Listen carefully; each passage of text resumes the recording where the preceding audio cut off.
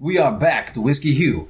America calls Anthony Black and also Anthony Brown, which leaves Athul as the guy in the confusing middle. But guess what? I'm 100% organic. No Botox, no silicone, enhanced, grade A brownness. I'm just kidding. We have someone to balance this out today. But hey, we're new to this. Let me finish it. Sorry. I'm reading from the script that I've been doing for 3 years. So, that's how sad it is. We're brothers. Two brothers. Various shades of brown. Bringing you the latest in tech, business, and startups mixed with a ton of sarcasm. Cue the music. There's no music today. Okay. This brother comes in. Music, MML did not clear my music. Okay. And I do not want to get sued. Listen. Kawhi Leonard of music. I'm going to sit this one out, guys. Is it Kawhi Leonard or is it the Ben Simmons? Oh, that's your guy. Wow. That's your Philly dude. I would not say that's my guy. I'm a Philly dude, yes, but I would not say that dude's my guy. I'm not going to. Our mutual friend shall rename. You know what I'm trying to say. You got me messing up. Chris, you're the white guy. Do it, man. Our mutual friend shall remain nameless. That's what I was trying to do, man. But he's really good friends with Ben Simmons. When he was coming in his rookie year, he's like, you got to look at this guy, Ben Simmons. Both of you know I don't follow his college ball at all. I'm really bad about it. Unless one of my team's in it, which is infrequent. AG will point out. That is true. So that is now true. I'm becoming an Ohio State fan now. Kind of. Wow. Really? Because we can end this. Okay, you know who my quarterback is? Oh, Justin Fields. Yeah. Okay. But then my niece is going to University of Michigan, which used to whoop our ass from U of I all the time. She's starting there, and she's my superstar niece, so I'm going to support her. She's starting. She's playing. She's not playing on the men's football team. No, Anthony, she's not. You should never jump on the Ohio State bandwagon ever. Okay, hold on. Am I ever going to watch a game? AG's got history, man. AG's got history. I'm a Philly kid. So you give me Ben Simmons out the gate, that's not a good one. And now he's trying to tell me he's an Ohio State fan. Listen, I don't even know where Ohio State is. I'll be honest. Diehard Ohio State fan next to my alma mater. In my alma mater, is that where they do the Indianapolis 500? I'm kidding. Jeez. But it's cool. We're diving deep into it, man. Play it up. So our friend Benson was like, he said I kept waiting for him. He said, hey, watch. Everybody keeps waiting for him. Because his first year, I think he was hurt. He redshirted or whatever you call it. Let's call it. But then he came back, he's like, wait, next year, just give him another year. I'm like, damn, I've been waiting for 10 years now, man. He's been on 14 teams. Where's he at now? Is he still in the Nets? I think he's a free agent. Still Brooklyn? He's a free agent. I don't think they're going to get rid of him. I choose not to pay it. Although I like postseason NBA and then, here and there after football season's over. Listen, it is what it is. I can't keep track of everybody, right? Where they end up this part of the year, right? I just can't. When Dame Lillard said he wants out of Portland, I'm like, all right, great, okay, on to the next day. He deserves that. Yeah, I get it. He 100% deserves it. I 100%. Listen, the stars of the NBA. I'm focused right now. I'm on Formula One. That's my focus for the summer until NFL and college football start back up. And then I got 3.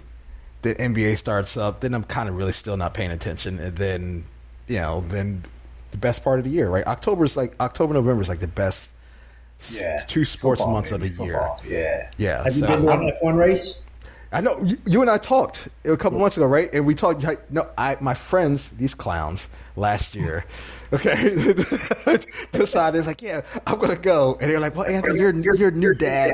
You don't need to go." That was Miami, right? That was Miami. No, they went to Austin, right? And so here's the problem with Formula One, as you know, Chris.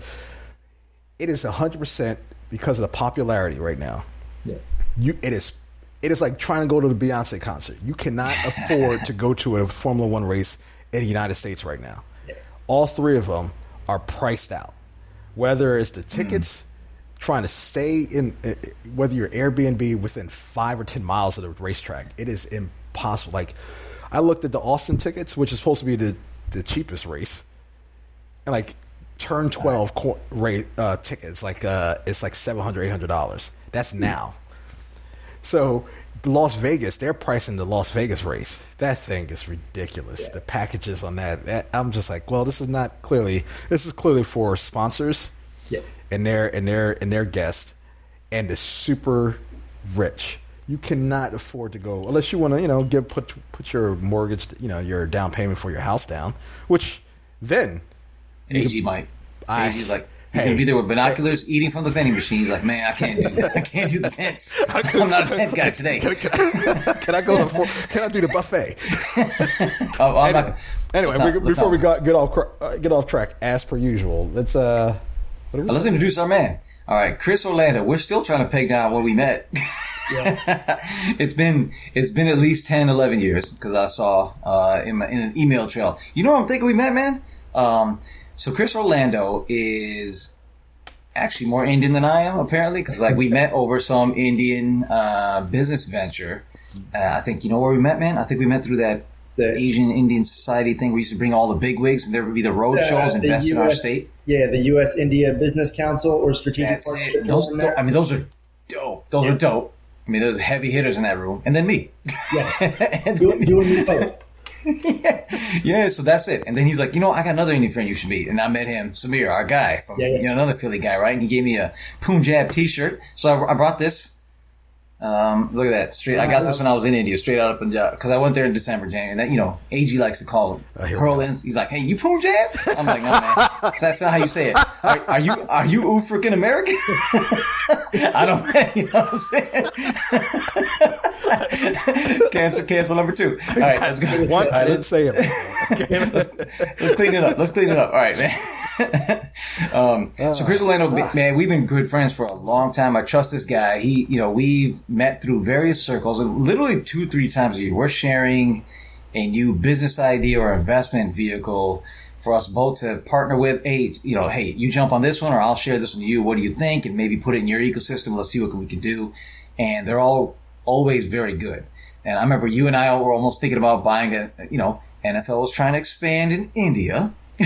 And we could have gotten a team for 1% the cost, $2 million versus $2 billion, or 2-3, well, now whatever it is, $5-6 billion apparently, Commanders. So we were looking at that at one point, and then because they had a lot of my stalwarts in it, Mike Ditka, big guys in there, Kurt Warner was in there, a bunch of big cats were in there. So all right, that would have been exciting. One of your boys from Philly, the ESPN dude, Kevin Agandi. Yes, yeah. So that would have been cool. So I didn't jump in. And I think that, they didn't, you move forward with a bunch of different things. You had some things, but now they've done a lot domestically. We'll talk about all that. They've done a lot in Asia, Middle East. They've got rights to all of that. And so he's done a lot. So, and you were one of the first, I'm going to give you credit for this before we jump into Athlogic. Man, you were the first, I think 10, 11 years ago. Then I've heard about it everywhere since. Hey, there's going to be a huge, tremendous transfer of wealth from the boomer generation, which we call quote unquote, to their kin. And that was the first time I really heard about it because I was kind of newish into finance around 2010-ish, I think. And now you're seeing it everywhere. And you're seeing, okay, that there's an opportunity there. And you're so big, you left that space, and now you're jumping just straight deep into sports. But all the conversations have always been around media and sports, right? And I love it. And it's been great. Now you're jumping into Athlogic, which we'll get into later on. So why don't you do this? Clean up every gap I missed, because I missed a lot. And then we'll jump into the Athlogic company, which is the topic for today. All right. Fair enough. So I would say probably the easiest thing is, again, as we've already discussed, born and raised outside of Philly. So I bleed all things Philly, Eagles, Sixers, Flyers, Phillies, what have you. Had the opportunity of playing D3 ball in college. So made some amazing relationships at Rowan and then at Ursinus. Was in the playoffs 3 out of 4 years. Did not have NFL caliber talent. Again, I played D3 for a reason. So went into the financial world. So I've raised money for all different kind of products and projects over the years. 08, 09 happened. I ended up losing 16 products that I was distributing. So I had a distribution company without product to distribute. So not really a good business model. So at that point, started focusing more on consulting. I believe in life, business, relationships, everything we do. We're at point A, we're trying to get to point B. Problem is, most people have no idea what that point B is. I'm a huge believer in Stephen Covey's 7 Habits of Highly Effective People. The maxim, begin with the end in mind. So if I can understand what your end goal is, and we can crystallize that vision, all we have to do is move backwards and figure out what moves do we have to make. So I started doing that in the financial world, did a lot of work with succession planning, helping guys figure out their exit strategy out of business. And one guy traditionally what would happen is I would travel around the country delivering seminars on succession planning and what you need to do, what steps you have to put into place to make that happen. And inevitably, every financial advisor that I talked to said, hey, Chris, this was awesome. I definitely need this help. But all of my clients are small and mid-sized business owners. They need this help as well. So I started branching out and not only working with financial advisors, but just businesses in general in regards to succession planning. And one guy that I became very good friends with said, hey, let me ask you a question. He's like, you played ball in college, right? I was like, yeah. He goes, what do you think about football in India? And he's a good friend. I was like, you're fucking with me, right? And touche. But again, then he started telling me, obviously, 1.3 billion people, burgeoning democratic society, burgeoning middle class, English speaking, had a lot of good things there. And the one thing that was most amazing to me is if you look at the global population below the age of 25, 1 out of 4 is Indian. Indians are taking over the world. Again, in my opinion, I could be wrong. I might get canceled. You never know. But to me, based off of not from this side, maybe from Anthony's corner. Oh my God! Here we go. It's funny. We don't. Sorry, Chris. We don't. We don't talk Indian on this pod. Athul likes to talk trash. He doesn't ask my opinion on it. I get it. I see it. The writing's on the wall. Yeah. Right? Even though I think Athul just likes that position in our discussions. I like the underdog position. He likes the underdog no one's position. looking at you. We had this conversation before, man. If you tell the world I got $10, they're gonna try to take your $10. If I got $1 million and tell you I got one, nobody knows. I agree. I think it's best to stay. Anyway, all right, Chris, keep it going. But Chris, I told you the most Indian guy on the pod. Right here, go, keep going, man. No worries. So like I said, we ended up launching a pro football league in India. Did a prototype season. And then, like you said, fast forward 15 years later, we built the infrastructure to commercialize university sports. But in the beginning, it started out, I was talking to financial advisors about how to run their business, compliance, technology, products, all that good stuff. And then on the other hand, I was having conversations about creating football in India. So you could see conversations were a little bit more enjoyable talking on the sports side of things. And as a consultant, I was fortunate, had the flexibility and the foresight to say, okay, I enjoy talking sports. I grew up playing, so I thought it was an opportunity for a career. So I kind of made a switch later in life and started focusing more on consulting with different sports properties. So I did a lot of work with the NFL Alumni Association over the years, and some various other organizations as well, Raft Pro Training being one of them. So really just started picking up a bunch of sports clients. And again, it's let me understand what your end goal is and then figure out what moves we have to make in order to get there. And my life motto has always been, if I'm not making your life better, I'm just wasting your time. So I've kind of done away with most things in the financial world and do most things in the sports world. And it's been a fun run, my man. Yeah, basketball's picked up there. Basketball, we talked about this on a previous pod. NBA poured hundreds of millions into China, and that was shut down pretty much overnight, and they have not recouped that. I think Adam Silver should put that hundreds of millions. I'm not even saying anywhere else. Put that back into America and develop talent here. Because NFL, you get it. Because the best talent in the NBA right now is from externals to the country. we can say that. We've seen it last couple of years. Yeah. But in the NFL, we've talked about this, and we're going to get into this later. We just throw up some stats. Parents aren't putting their kids into football as much, so they need it as a grooming field. We need this sport to be global so then we can attract more talent elsewhere, because maybe not a lot of it 10, 20 years from now is not going to be homegrown. We need to attract, because there's a lot of studies coming up and injuries and all that, what things that can happen to your body and long term. And they're like, let's play tennis, or baseball. Well, that football. Before we get off track, Chris, keep me honest.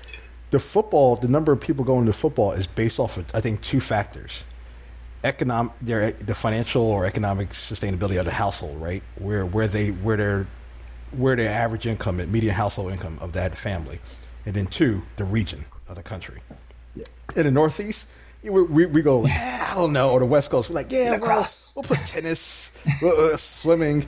Down south, don't talk. You can't. Southeast and Midwest. That's a whole different conversation. Texas. I think that's kind of dope. It's ingrained in the culture since way back. There's we just signed on a school in Texas for Athlogic. I want to say they spent $70 million on their athletic complex. Again, I played D3 ball. High school. High school. So their high school stadium seats 20,000 people. Oh, that's amazing. At a high school stadium. Dude. 20,000 people. And it's packed every week. As you said, and it's a different animal down south, down in Texas. Ball is a completely different world down there.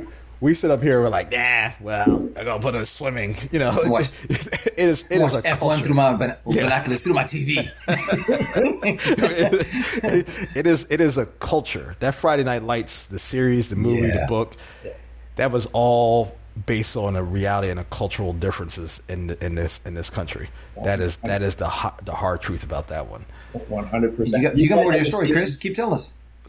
I was going to say, have you guys ever seen the podcast from, I butcher this cat's name every time. I want to say it's Magnus Reed, played in the Canadian Football League. It's a TED Talk on, I think it's entitled Why We Need to Keep, or Why High School Football is the Greatest Sport Ever. Wow, I love it. It's a 12-minute video that, to me, was eye-opening. You would think that he would talk the usual suspects of teamwork, overcoming adversity, all that stuff. But he said, think about the game of football. He goes, what other sport as open and embracing as football? You can have 125 kids on your roster. It doesn't matter. Try to do that with hoops. Try to do that with baseball. Try to do that with soccer. Yeah. You can't do it. And he said, but think about the game even a step further. This is what blew me away and kind of has changed my whole outlook on the sport. If you think about the game of football itself, there are 88 opportunities for a kid to have an impact on the game. Yeah. You got offense, 11 players, defense, 11 players, and then go through special teams, right? Kickoff, kick return, punt return, field goal block. That's 88 opportunities for a kid to get on the game and have an impact. And to say I'm a part of something. That's unlimited. You got me. Yeah, you got me there, man. Because as you think about it, that's the harsh truth about the sport of football. Like there's no the way it's still set up in this country. You don't need to have money, right, to play the Not sport. for football, right? baseball. Every other sport, you have to either go travel to a different team, be a part of the AAU team, and travel all across the country. You just need to ball out at your high school. Yeah. And if you get invited to the Nike camps and all that, that's a different story. But that's you just need to ball out in high school. Yeah. Everybody else, if you're not a part of the AAU team and you're not traveling, you're not getting picked up. Yeah. The biggest thing is, you think of Michael Jordan. I know certain people will think that he was the greatest hoops player ever to walk the earth. But if you think about it, the only reason Jordan is Jordan is because someone ended up spotting him and said, you're coming to this camp. How many Michael Jordans are out there that don't have someone that spots them? Zero, baby. Well, isn't that the same argument for Dwayne? No, it's not Dwayne Wade. No, John Morant. That we all know that story. But where he is now. But that's how he got spotted. He got spotted at a camp. He was playing by himself at some gym. No one cared about him. Yeah. In the suburbs of the rich suburbs. He's in the Hamptons playing at a gym. Let's focus. No, hey, but I like let's not get off Chris. that. You can talk about Michael Jordan all you want, but Anthony. Oh, here we go. No, hey, let's get Chris. You got a jersey behind you, man. I do, and I know the position you play because you told me last time we had a Zoom. Actually, a few years ago, you told me we had our Zoom. That's the first time I saw it because we always talk through the phone. Yeah. I'm like, tell him what position you play, son. You look up here, I was a left-handed quarterback. Nice. I played at D3 ball, started out at Rowan. Nice. Every year they lose a national championship, but they did in the 90s. So it was a fun run. And then I got there, though. Transfer into Ursinus and finished up my last 2 years there, which that is that. And then that picture right there is the coolest present I've ever received in my life. So, that's dope. So someone gave that? What was it good? My aunt. Actually, she just passed away this past year. That's the lady we'll go with. Lady we go with. So she ended up giving me this gift. So at Ursinus, it's a very much academic school. You are definitely a student before you are an athlete. So they tried to my senior year, we kind of rebranded the program, tried to kind of give it some life. And we wanted to connect the school with the football program. So our coach had an idea where he would get a guest, a professor, would be a guest coach for the week. So we'd have someone from the math department, someone from the English department, every major. They'd be a coach. They'd come to all our practices, come to all our meetings and all that good stuff. And they would give the pregame speech. So we had an English professor was our coach. And St. Crispin's Day, if you've ever read that story, he basically read us the St. Crispin's Day story, but changed the names to all the names of our senior class. That's awesome. Which was awesome. So it's a very cool thing. We ended up, like I said, best team in school history, had a rock star. So fast forward years later, my cousin was looking to go to college. He was much younger, looking to go to colleges. So his grandmother, aunt, ended up buying him a book of all colleges to kind of start doing some research. When they opened up Ursinus, it had this speech on nice. there. It's kind of talking about how the school's small, close-knit community and all that stuff. So very cool. So she ended up getting that speech and had an artist draw a left-handed quarterback and wrote that speech and gave that to me as a Christmas present. That's dope. That's awesome. Yeah. Shout out to the aunt, man. I love that story. That's great. Awesome. Before we jump into the whole setting the tone for everything, let's get the framework. But tell us just give us a short name, whiskey of the day, and then we're going to do the story about your personal story around it at the end of the show. We're going to be sipping it all day. Whiskey of the day. I got to be. I'm not a huge whiskey guy, so if I had to go whiskey, oh shit! I'm sorry, I just sneezed. Hold on. So Chris, I was more of a tequila man myself. Again, I spent a decade in LA. I was a bartender on the Sunset Strip in a full life. That's what the pod should be about. That's a whole other podcast, right? After dark. There's a few different whiskey stories I could talk about those days of some high-end celebs that had a very good time. You actually told me that you kicked it with an NFL dude. I remember this story now. Some dude came in. We'll talk about another pod. There's a bunch of stories there, but I remember you told me, or some big ass dude came in years after retirement, and you guys closed it out and were hanging out.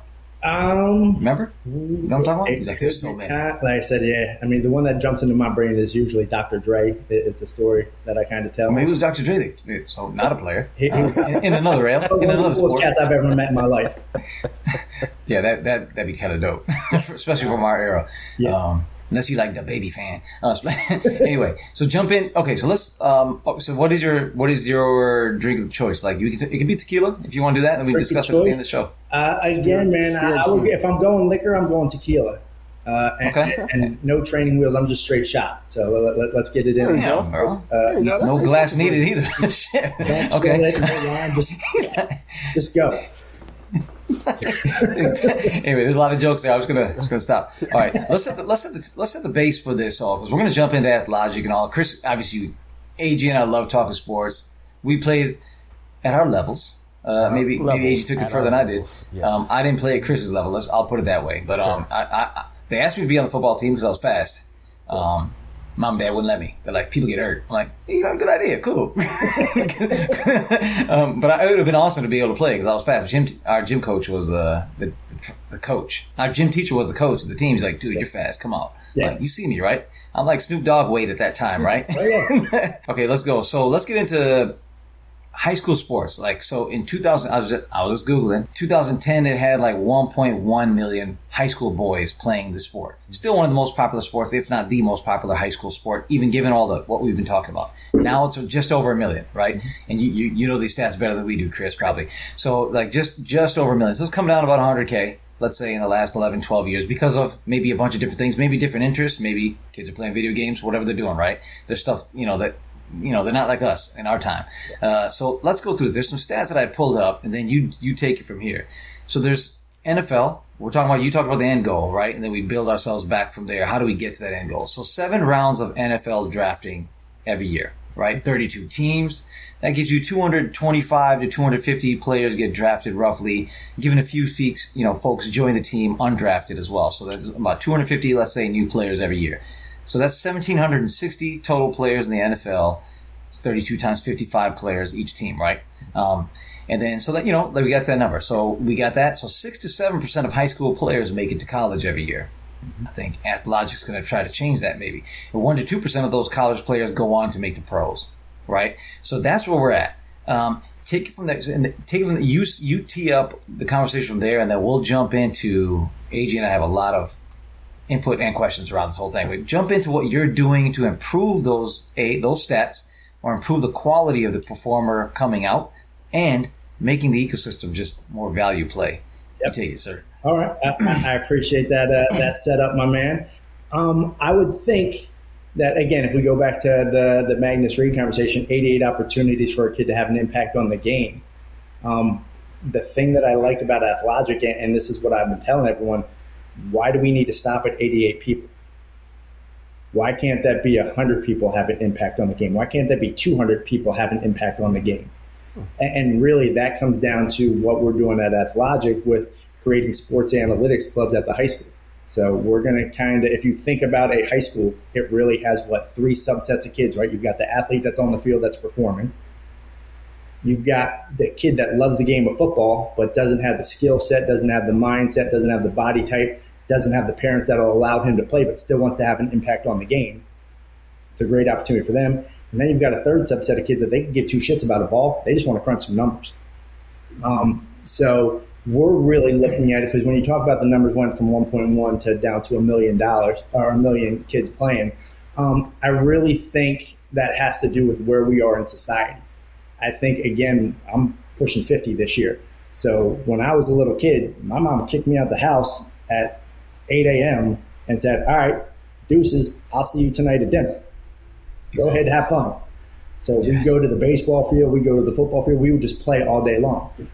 I don't see kids doing that now. I think it's, again, if you look at like esports and gaming and all that stuff, it's taken over and kind of caters to them. So I think that has a lot to do with, to me, I could walk across the street right now and get hit by a car. I was in a car accident a month ago and broke a couple of ribs. So you can get dinged up any way possible. So to me, and like I said, is there a risk in it? 100%. If I get hit in the head enough times, something bad could happen. Absolutely. But I think the kids that get hurt kind of play with a little bit of fear. I mean, injuries are going to happen regardless. I think it's more about just understanding that things are going to happen in life. Whatever that is, you're going to have to figure out how to overcome that adversity. Be it if you get injured on the field or if you're playing a pickup game of hoops and you roll your ankle and you're out. Injuries are going to happen regardless. So I think the numbers, I'm not really all that concerned about it. I think you make a great point of it being a very homegrown sport and needs to become more international. I think David Stern, when he was running the NBA, did a fantastic job of making the NBA a global thing. I know Roger is trying to do some things with the NFL. They're making some great strides. They're just not near where the NBA is. But again, give it time. And again, football is a very American sport. It's difficult to export that sport because NBA, like a basketball hoop, you can put up anywhere. Like we did in America, we had it. Right. Other countries had soccer fields, football. Their global football fields, and then you just go and play. Right. Yeah. So having a football field, let's play in a backyard, is kind of a different concept for them. But yeah, keep going. 100%. But again, so if you look at, you've got 1 million kids that are playing and 6%, give or take, that make it on, you figure that's broken down between probably maybe 2% go to D1, 2% D2, 2% D3. Numbers are somewhere in that ballpark. So I say if you make it to the college level, you're a freak of nature. You're a freak athlete. Yeah. Again, I mean, I played D3 ball, so nothing spectacular, but our team was head and shoulders above any high school team that you would come across, right? It's just that natural evolution of the sport. But really, it's kind of like I said, the biggest issue to me with kids getting to play at the next level is getting that exposure. I mean, sometimes coaches are run down. They're doing all that they can. I know Huddle's out there. There's some different services out there, but kids don't have the exposure that they need. And then the problem is the information that's out there is suspect at best. So college coaches have a huge issue with the data that they're receiving. How do they trust it? How do they believe it? I'll give you an example. So we're talking to Texas A&M, and they were recruiting a D lineman. So this kid was 6'5", 3 bills, ran like a 4.9, freak of nature, right? A&M coach goes down, sees this kid who's 6'2", 270, ran like a 5'3". So again, had this coach known what he had, number one, the first expectation of I'm picturing 6'5", 300 freak of nature, and then I see a 6'2", 275, it's a completely different athlete. The coach is already negative in that standpoint, saying, okay, all this stuff I saw about him was BS. So how do they kind of trust that data? And really, I think that's where we're going to change the game. So we've got a proprietary app that has verification in our software to make sure that the data and the stats is real. Once you have real data, then it's a game changer. Get into it. Unlock Athlogic, man. Unlock it for us. All right. So it's we're bringing professional analytics to amateur sports, right? So if you think about kind of the history of technology in football, right? So, I mean, we've been trying to get an advantage since the beginning of time. Go back to 1911, Percy Haughton was the coach of Harvard. And he took still pictures of Yale's formations. And that's how he gained his competitive advantage over Yale in the early days, right? So he was using technology to his advantage. He was a first mover, had a huge advantage. Fast forward to the 1940s, you got Sid Gilman at the University of Cincinnati used motion pictures as a way, or film, as a way to scout and recruit against the players that or the teams that he was facing. My man crushed it, won the MAC 3 years in a row. NCAA actually instilled a rule that says you can't use film during the game, which I believe that rule still holds true today, which is mind-boggling, right? And then, like I said, evolution of film, and it's always been based off of film. It wasn't until 2001 with Billy Beane, Oakland A's Moneyball, right? That was the first time that they used data to make their decisions. And they were the early adopter and caught the league by storm. They were garbage that year, turned it around, went to the ALCS. And then you got a couple years later, unfortunately, the Boston Red Sox won the World Series. But it was basically off of data-driven things, right? And now, I mean, Shay, you turn on a game, you're bombarded with analytics. It's a multi-billion-dollar industry. And the interesting thing about it is everyone is focusing on the professional athlete.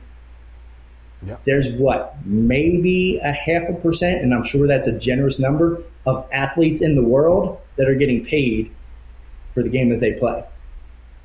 So we're spending billions of dollars focusing on a very, very small subset. No one is focusing on all of the amateur athletes. And why is that, right? It's expensive as shit. So, I mean, if you look at any NFL team, any NBA team, they have analytics departments where they're paying good money to a number of employees. So it's an expensive proposition to get all the data. But why do they do it, right? Because they know that that data is so important. And again, if they have more and more information, they're going to make better and better decisions to help put them in a position to win. The problem is at the amateur level, it's expensive. High schools don't have, most colleges don't have budget to hire all these people to do all the analytics for them. Athlogic figured out how to bring it to the masses. So we built an app. So it's designed for students, parents, coaches, reporters, anyone on the sideline of a game uses our app and records play-by-play stats in real time. With that data, we can do a lot of really cool things that help all the stakeholders. The students in the school with our sports analytics club, the athletes on and off the field, helping them. And then, like I said, analytics are going to help the coaches make better decisions and put their kids in a better position to win. That's what we do, my friend. That's dope. AG, what do you got? No, I remember, I think you and I talked about it months ago, and I was just like, wow. As we were talking, it's like, you know, this would kill in so many sports, right? And I was talking about my alma mater, high school alma mater. I was like, yeah, they would kill it in basketball.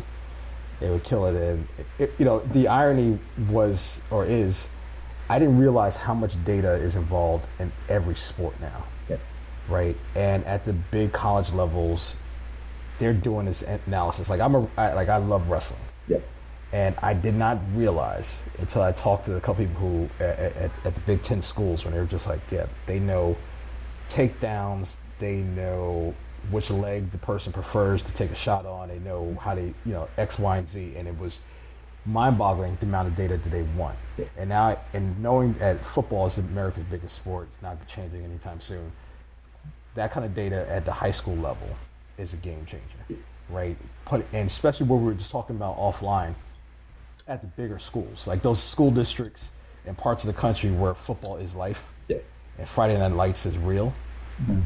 That's where the data is a game changer. Like the Hoover, Alabama, I'm trying to remember the big school in Georgia, the big schools in Georgia, but I can imagine them going out to, make sure they can scout and get the data so they know how to run their plays, right? Because you're talking about they all have D1 talent. Right. And how do they get the upper hand and using something, using Athlogic could be a game changer. So where do you see the product going when it comes down to sports, buy-in from different high schools? Like, do you see that, getting buy-in by local, school by school, state by state? Like, how do you envision the product growing? Yeah, absolutely. And like I said, we started out with football because my partner Jackie, the young buck, just turned 25. He was the kid. He likes to joke that he was the popular kid in high school that the coach asked to take stats for the football team. So, but then that's great. That's the one-off situation. But I haven't been in high school in 20 years. I don't know. Yeah, but every high school they ask some kid to do statisticians, and like I said, he likes to joke. He's like, "Yeah, I wasn't very popular. I didn't hit my stride till much later." He's like, and then after the game was over, he's like, I'd spend the weekend kind of looking at all my notes. He's like, I couldn't read my handwriting. I would miss a play. I was looking at a girl, what have you, what happened? He's like, I'd miss some plays here and there. And then I would try to figure out and make sense of it. He's like, but I saw how valuable it was to my coaching staff in my high school. He's like, the first week of the season, he presented to the head coach, hey, this is kind of what you're doing. By like week 3, week 4, the OC, DC were sitting in on these meetings. By the end of the season, all these coaches were sitting in on this kid's meeting just to kind of see what it was. And he had the idea. He's like, there's got to be, he's one of those young kid, so technology is in his wheelhouse. He's like, there's got to be something online for me to do this. And he scoured the internet, couldn't find anything. Yeah. So ends up going to Florida State, started the sports analytics club there, got exposed to some crazy technology, dealt with on-field type things, off-field type things like sleep habits, did a lot of really cool studies to kind of see how the athletes are performing on and off the field. And then also did like the business side of it, like ticketing, concessions, traffic flow, all that stuff. And like you said, it's data. As much data as you can get, the more information they have, the better decisions that they're going to be able to make. So he ended up graduating and said, all right, I've got this idea. I know this is the thing. Let's work for IBM for a couple of years, and then launched Athlogic a few years ago. So we did 2 seasons ago, started out with like 5 high schools in South Florida that he was friendly with from where he grew up. Said, hey, check this out. Tell me what you think of it. We went from 5 high schools to 180 high schools across the country just in a 3-week period of time, just because, coaching is a fraternity. If I've got something that's working, I'm talking to my coaches all the time. Hey, check this out. So he knew he was on to something. We ended up launching last year, started out with a couple hundred schools. By the end of the season, we had 1,800 high schools used Athlogic to record 1.3 million plays. So we picked up like 12% of the market last year, which was phenomenal. But again, it's because we have something that no one else is doing anything remotely close to, and it brings tremendous value to the football team, to the student athlete, to the school itself. So our launch was with football. We're going to continue to dominate that marketplace and continue to build that out. We're in the process of kind of building out the wireframes for we'll roll out soccer will be the next sport, then basketball. So that way we can do both boys and girls sports.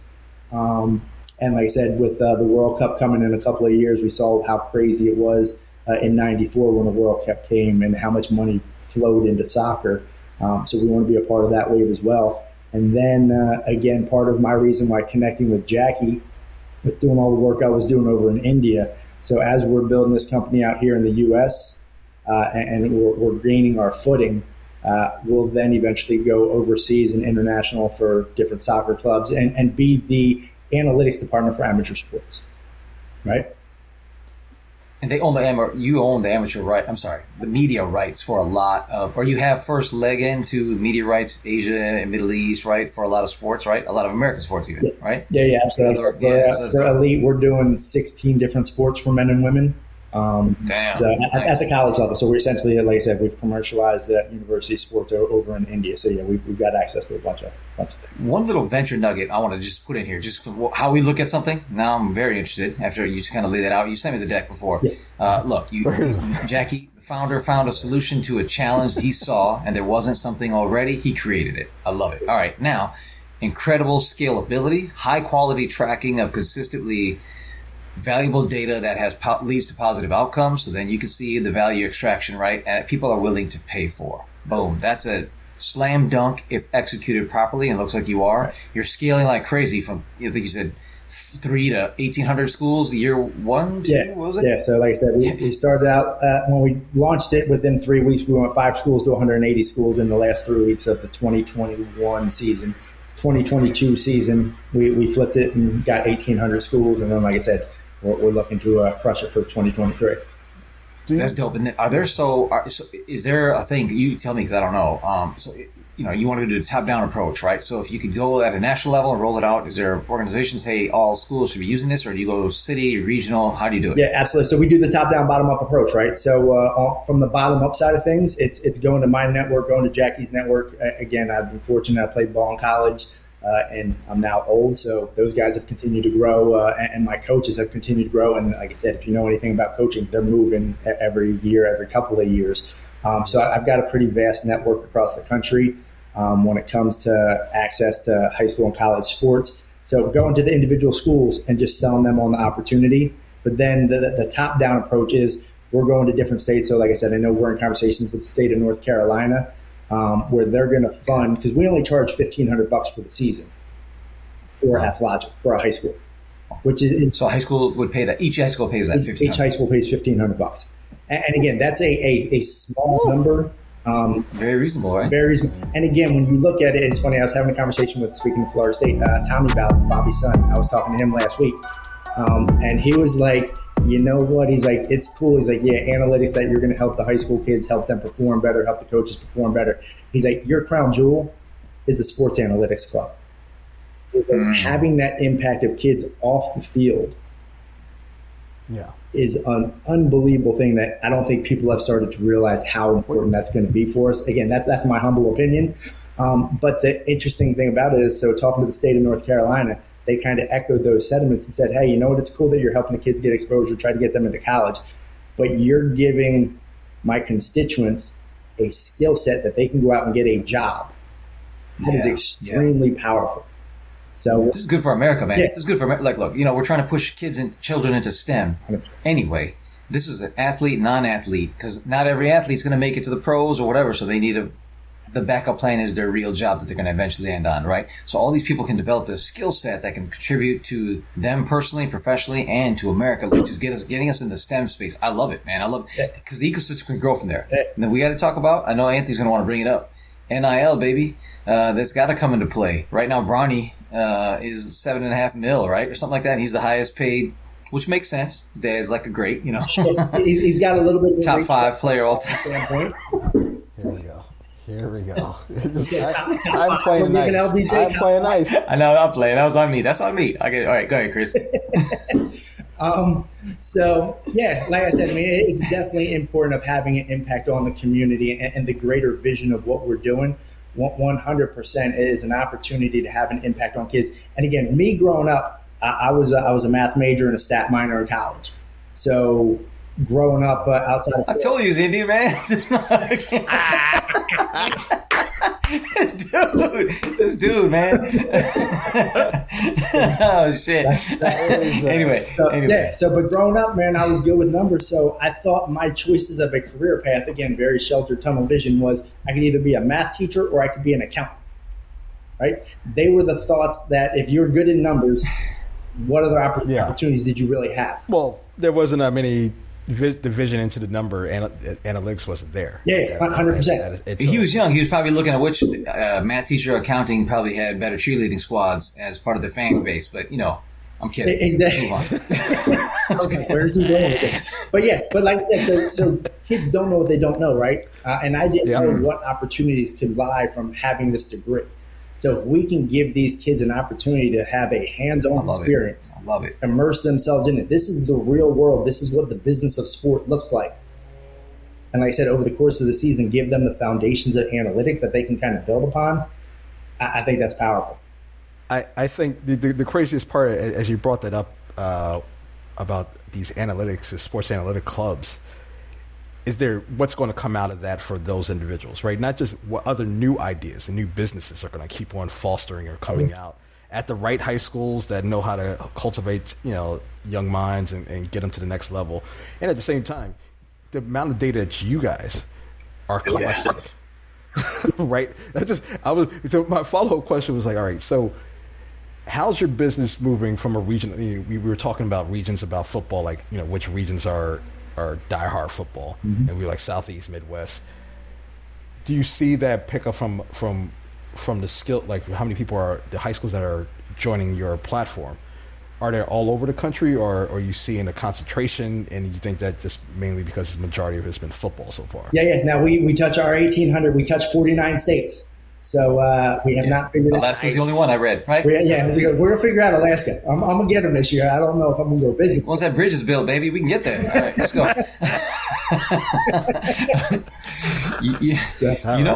What's dope about this? 10 years ago, you mentioned 1,500 as a price point. That's because technology has evolved in such a way, this would not have been accessible to the high school. That even might be steep for some high schools right now, right? You probably landed on that. I want to get to that. You probably landed on that price point saying, okay, as a rollout, that's proof of concept, boom. But then we got almost 2,000 schools year one. You could probably up it a little bit, but you're trying to find maybe you're not trying to do like the. Go ahead. Yeah, I was going to say we're trying to keep that number low, right? We want to keep as minimal because again, we want to democratize access to analytics. Yeah. So we don't want to have a barrier to entry. Yes, we're a business; we need to make money. I understand that. Yeah. But really, our revenue is going to come from the data that we're collecting. We license access to the data and media to college football programs. They spend, I think Georgia spent $6 million. I think it was reported that Georgia spent probably like $2 or $3 million on recruiting. In actuality, that number is probably closer to $6 million. That's BS. They spend $6 million. Yeah, okay, go for it. So they're spending a ton. So that part will be where we drive revenue. And then the other aspect is the data that we're collecting. To me, it's a very attractive opportunity from a sponsorship standpoint.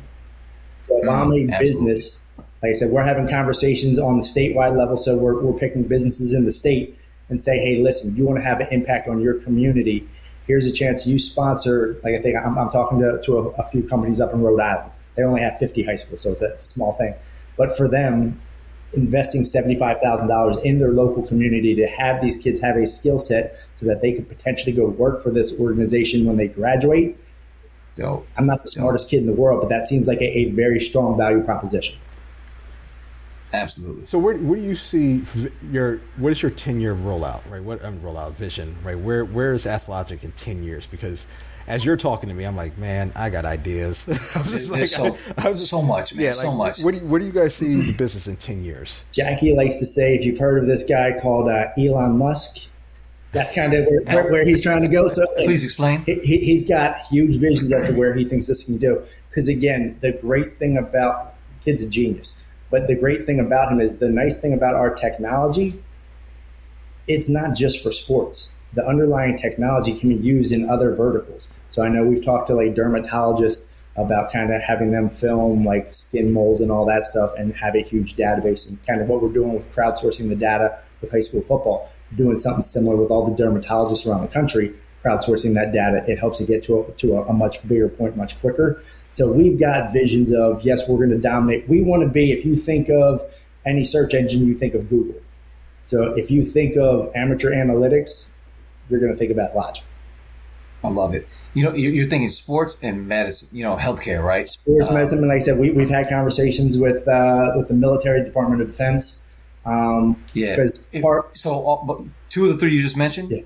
Heavy government involvement. Sports, you can run untethered, and there's a high value margin play. 100%. I'd focus there. Yeah. That's just me sitting on the sidelines. That's easy for me to say. Sure. But I think the other two are great plays, though. Oh yeah, like I said, it's definitely sports is going to be our baby, and that's again for Chris Orlando. Why am I doing this? I believe that whether or not you're religious or not, at some point you're going to die.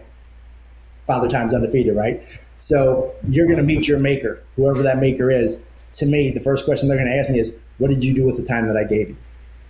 If my response is, I had an impact on millions of kids across the world, I think he's going to say, welcome home, brother.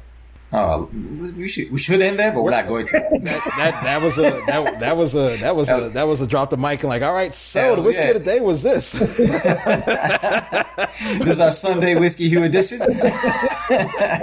Chris, damn, I didn't know coming like that. Okay, go ahead, Meg. Hey, G. No.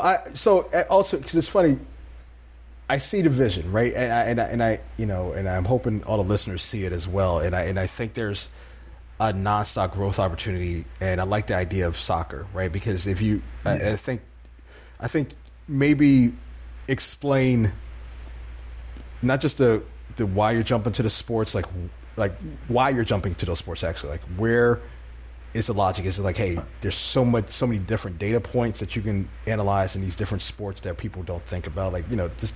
Yeah, give me your thoughts on that. It's really kind of twofold, right? Again, it's having these kids have the opportunity to get additional exposure to continue further their career and make them a better athlete, right? So that's the interesting part about it.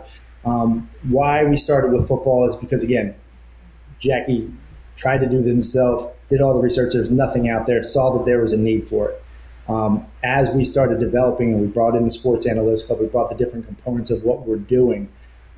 We saw how much of a positive impact that has on a school, their entire ecosystem, right? Yeah. So our next evolution, we were going to do basketball just because it was easy. Again, if you think of the revenue sports, it's football and then hoops. But with the World Cup coming with soccer, we talked F1. I don't know if it was offline or in the beginning, but we went with Tata Corporation, took us to the race, which was fantastic. But one of the add me next time. Put me in a suitcase. I got you. Okay. I got you. But one of their customers that we met was a TV station. They do all of soccer, high school soccer in the Caribbean. There's 200 some odd high schools, and they put them on TV. So think of kind of Texas high school football is Caribbean high school soccer. Wow. And we were talking to a couple scouts. The biggest issue that the world has, and again, this is just Chris Orlando speaking, and this could be completely just made up in my own brain, but from what we've been told, the biggest issue is if you think of Barca, you think of Real Madrid, you think of Chelsea, Man U, they all have these academies where they're working with these kids when they're little. Yep. We don't have that in the U.S. So the biggest issue, I mean, we're starting to see it. I know a bunch of the European clubs are trying to infiltrate the U.S. and kind of setting up camp there and all that to kind of build their fandom. But there's really nothing out there that tracks the data of these high school athletes and gives them the exposure to continue on. That's really why we're trying to do this, right? We think that we know analytics is going to make the team perform better, the athlete perform better, the school perform better. But if it's an opportunity to kind of get that exposure and give them chances to compete at the next level, we're in. Okay. There's so many lanes we could take this down. Let's have you back as well to talk about this again, man. I think we're going to have to. Look, I even on your website, amazingly concise, highly informative tagline, man. Athlogic makes it possible for high school football teams to track game-changing stats. Bam, that's it. In and out, I love it. And and that's perfect. Okay, so I want to have you. We definitely have to have you back because like Bronny, we start talking about $7.5 million. Manning's kids, and Bronny's a good-looking kid that's highly marketable, right? Mm-hmm. I don't know what Manning's kid looks like, but I'm assuming if he's got the forehead, that's branding potential right there, billboard style. But it's Coop's kid. It's not Peyton's kid. It's Coop's kid, so you don't have the forehead. So although I don't know if Coop's got the forehead or not, but yeah, Archie's a good-looking kid. And like I said, he's a stud. So NIL is a huge thing. Like I said, part of what we do on our platform is, like I said, so we'll record stats on the field. We'll record stats off the field. We'll have high schools show them how to kind of film their own combines so that way they can kind of track and record that data, see how these kids are progressing over time. You've got a kid that's benching $185. Say, okay, we're going to run this combine again in 2 months. We want you to be at 215. Now here's a healthy roadmap for you to get there. So like I said, we can use data to help them kind of minimize risk, minimize exposure to injury, things of that nature. Again, going back to kind of what you were saying, Anthony, about how the numbers are dropping down, if we can figure out ways of making it safer and we can use data to help that, it's a no-brainer. But also on that platform, so we'll have all their academics as well, GPA test scores, and one area on our platform, we have them put in their social media following. all their different handles, so we can start educating these kids on name, image, and likeness that are part of our sports analytics club. Say, hey, listen, the chances of you making it to pro are next to nothing. If you're fortunate enough to have the ability to go and play at the next level, that's really where you're going to be able to kind of monetize your athletic talents. So let's, again, kind of going back to with the Sports Analytics Club, giving these kids opportunities and exposure, saying, hey, this is the real world. This is what the business world looks like. This is the business of sport. If we can do that with these athletes and say, hey, listen, you're going to be a business. You're going to be a brand. The sooner you start learning, the better you're going to be. I love that. Tie it all up for them to set themselves up as business owners, entrepreneurs, whatever it is of their own entity. Like almost half the states allow NIL at high school level. Half don't. So that's kind of dope. Give us the shit you should know, or what should we do? Whiskey of the day first? How does it work, man? I'm new to this, man. Let's do the whiskey. The drink of the day. Whiskey, yeah, a drink. The tequila. Whiskey. No, like I said, I'm on Whiskey Hugh, man. I'll go with a little whiskey for you. Again, I am not a whiskey connoisseur, so I would probably say Jameson has always been my go-to when it comes to whiskey. I'm sorry, I just sneezed again, man. I got a allergy. Like I said, we will have to get together. You can show me some good stuff. Because when I went to Ireland for one of my birthdays a bunch of years ago, and it happened to be a blizzard, which Ireland doesn't get a lot of snow. So I went to a Jameson tasting, and so they gave us some Jameson, they gave us some Johnny, they gave us some Jack. And again, the amateurish palate that I have compared to you boys, it was dramatically different. So got a little liquored up, had good times, and then on the way home, like I said, it was a blizzard. So I was walking past St. Patrick's Church, and like I said, it's a blizzard. There's little kids outside playing. I walk by, these 3 little kids start laughing. I'm like, oh, these sons of bitches are going to light me up. Sure enough, as soon as I walk past them, bop, bop, bop, bop, bop, hit me with a whole bunch of snowballs. It's like, all right, it's on. And then I'm walking around the corner, and as I get to the opening, snowball goes right past my face. At this point, I was all right. As I said, I had a few drinks in me. So I said, let's go on the gladiator style. I had an umbrella with me. So I opened up the umbrella. That was my shield. I packed a whole bunch of little snowballs. Oh. I tore those little kids up. I love it. So you started the college. So the Protestant Irish War. You started that, ChrisOrlando.com. Yes, sir. I love it. All right. That's a great story, man. That's great. Wait, hey, Jameson in Ireland in a blizzard. Can't touch that. That's good. That's the best whiskey story I can give you without. That's a good one. That's really good. Everybody else's whiskey story ends up with them, in the bathroom or passed out. So this works. I like it. So instead of being passed out or thrown up in the bathroom, I'm annihilating little kids in a snowball fight.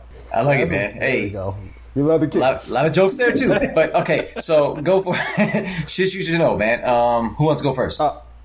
Listen, I'll go because I just want to give it to a fool here because we were talking about India. Did you hear about Major League Cricket launching in the U.S.? Of course you heard. No, tell me, Chris. I'm kidding. and I think one of the conversations I have offline with friends, we get into this discussion all the time. Like, we got the 4 majors in the U.S.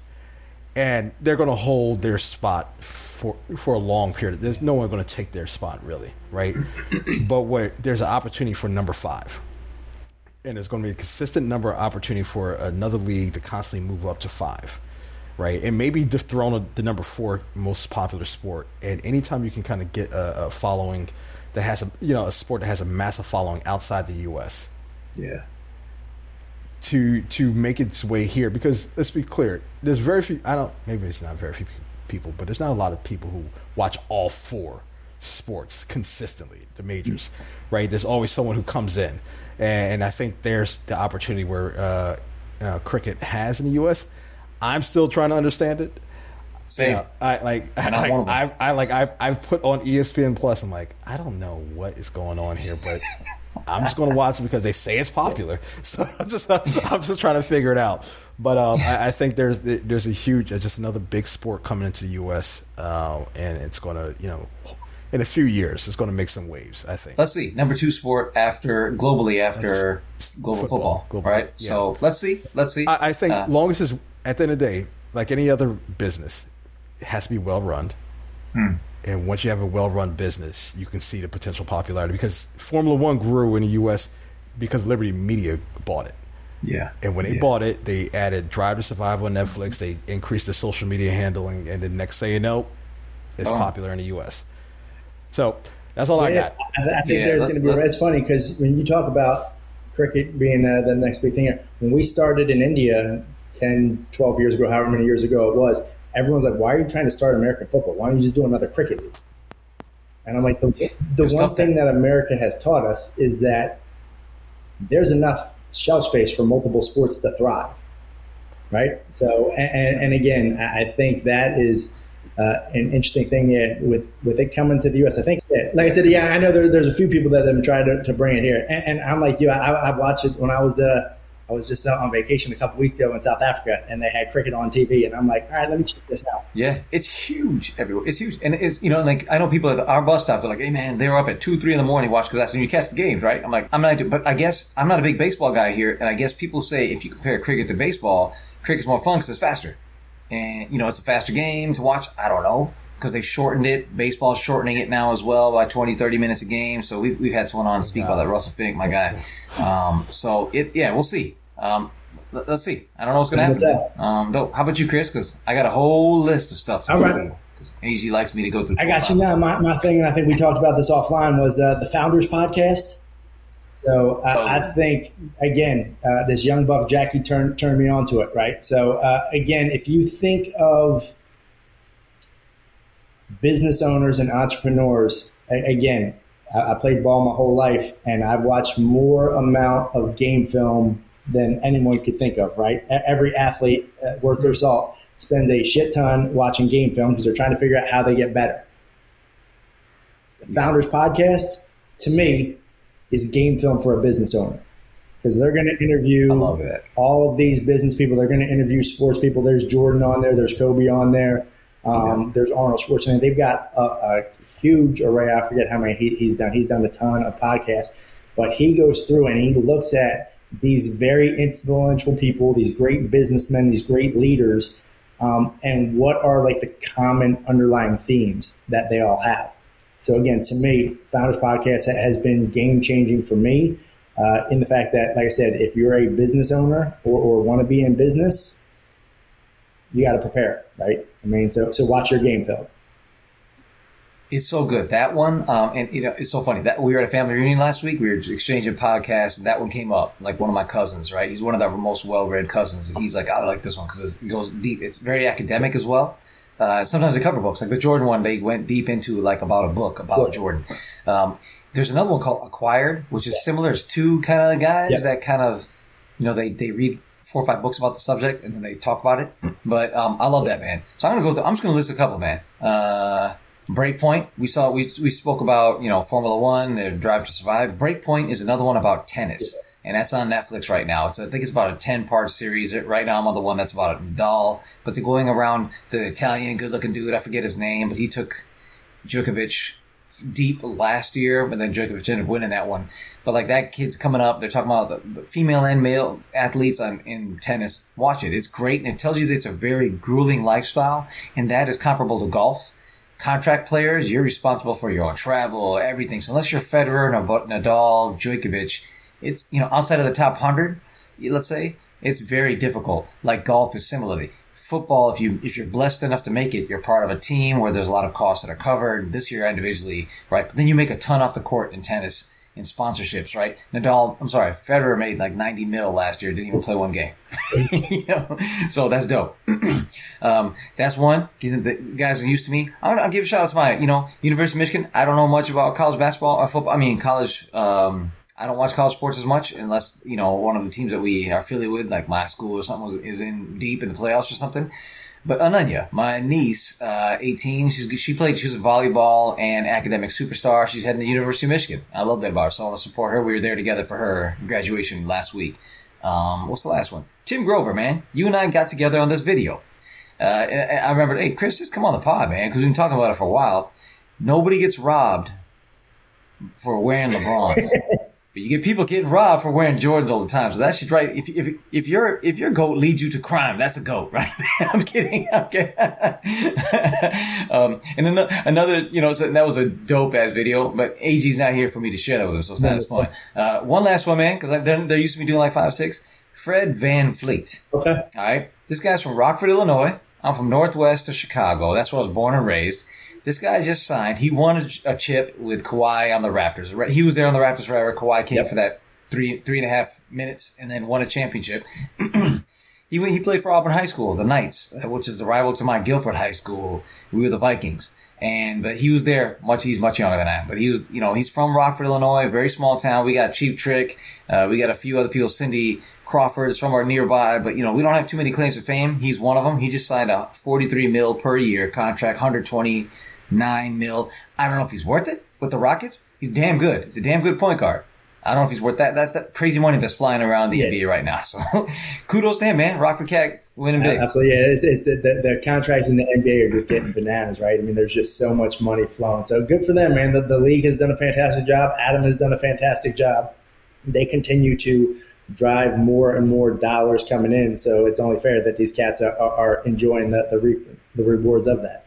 Brother, enjoyed this, man. You're going to come back. There's an open seat, man. Number 3 spot's open, man. We're looking for the next guy to jump into it. Like I said, because I love chatting sports with you, business, media. We do it all. Just a lighter shade of brown. People from Kashmir look like you, man. Punjab, they can look more like me. There you go. Dude, dope to have you on. Thanks, man. We're out, man. Appreciate you, my man. Peace.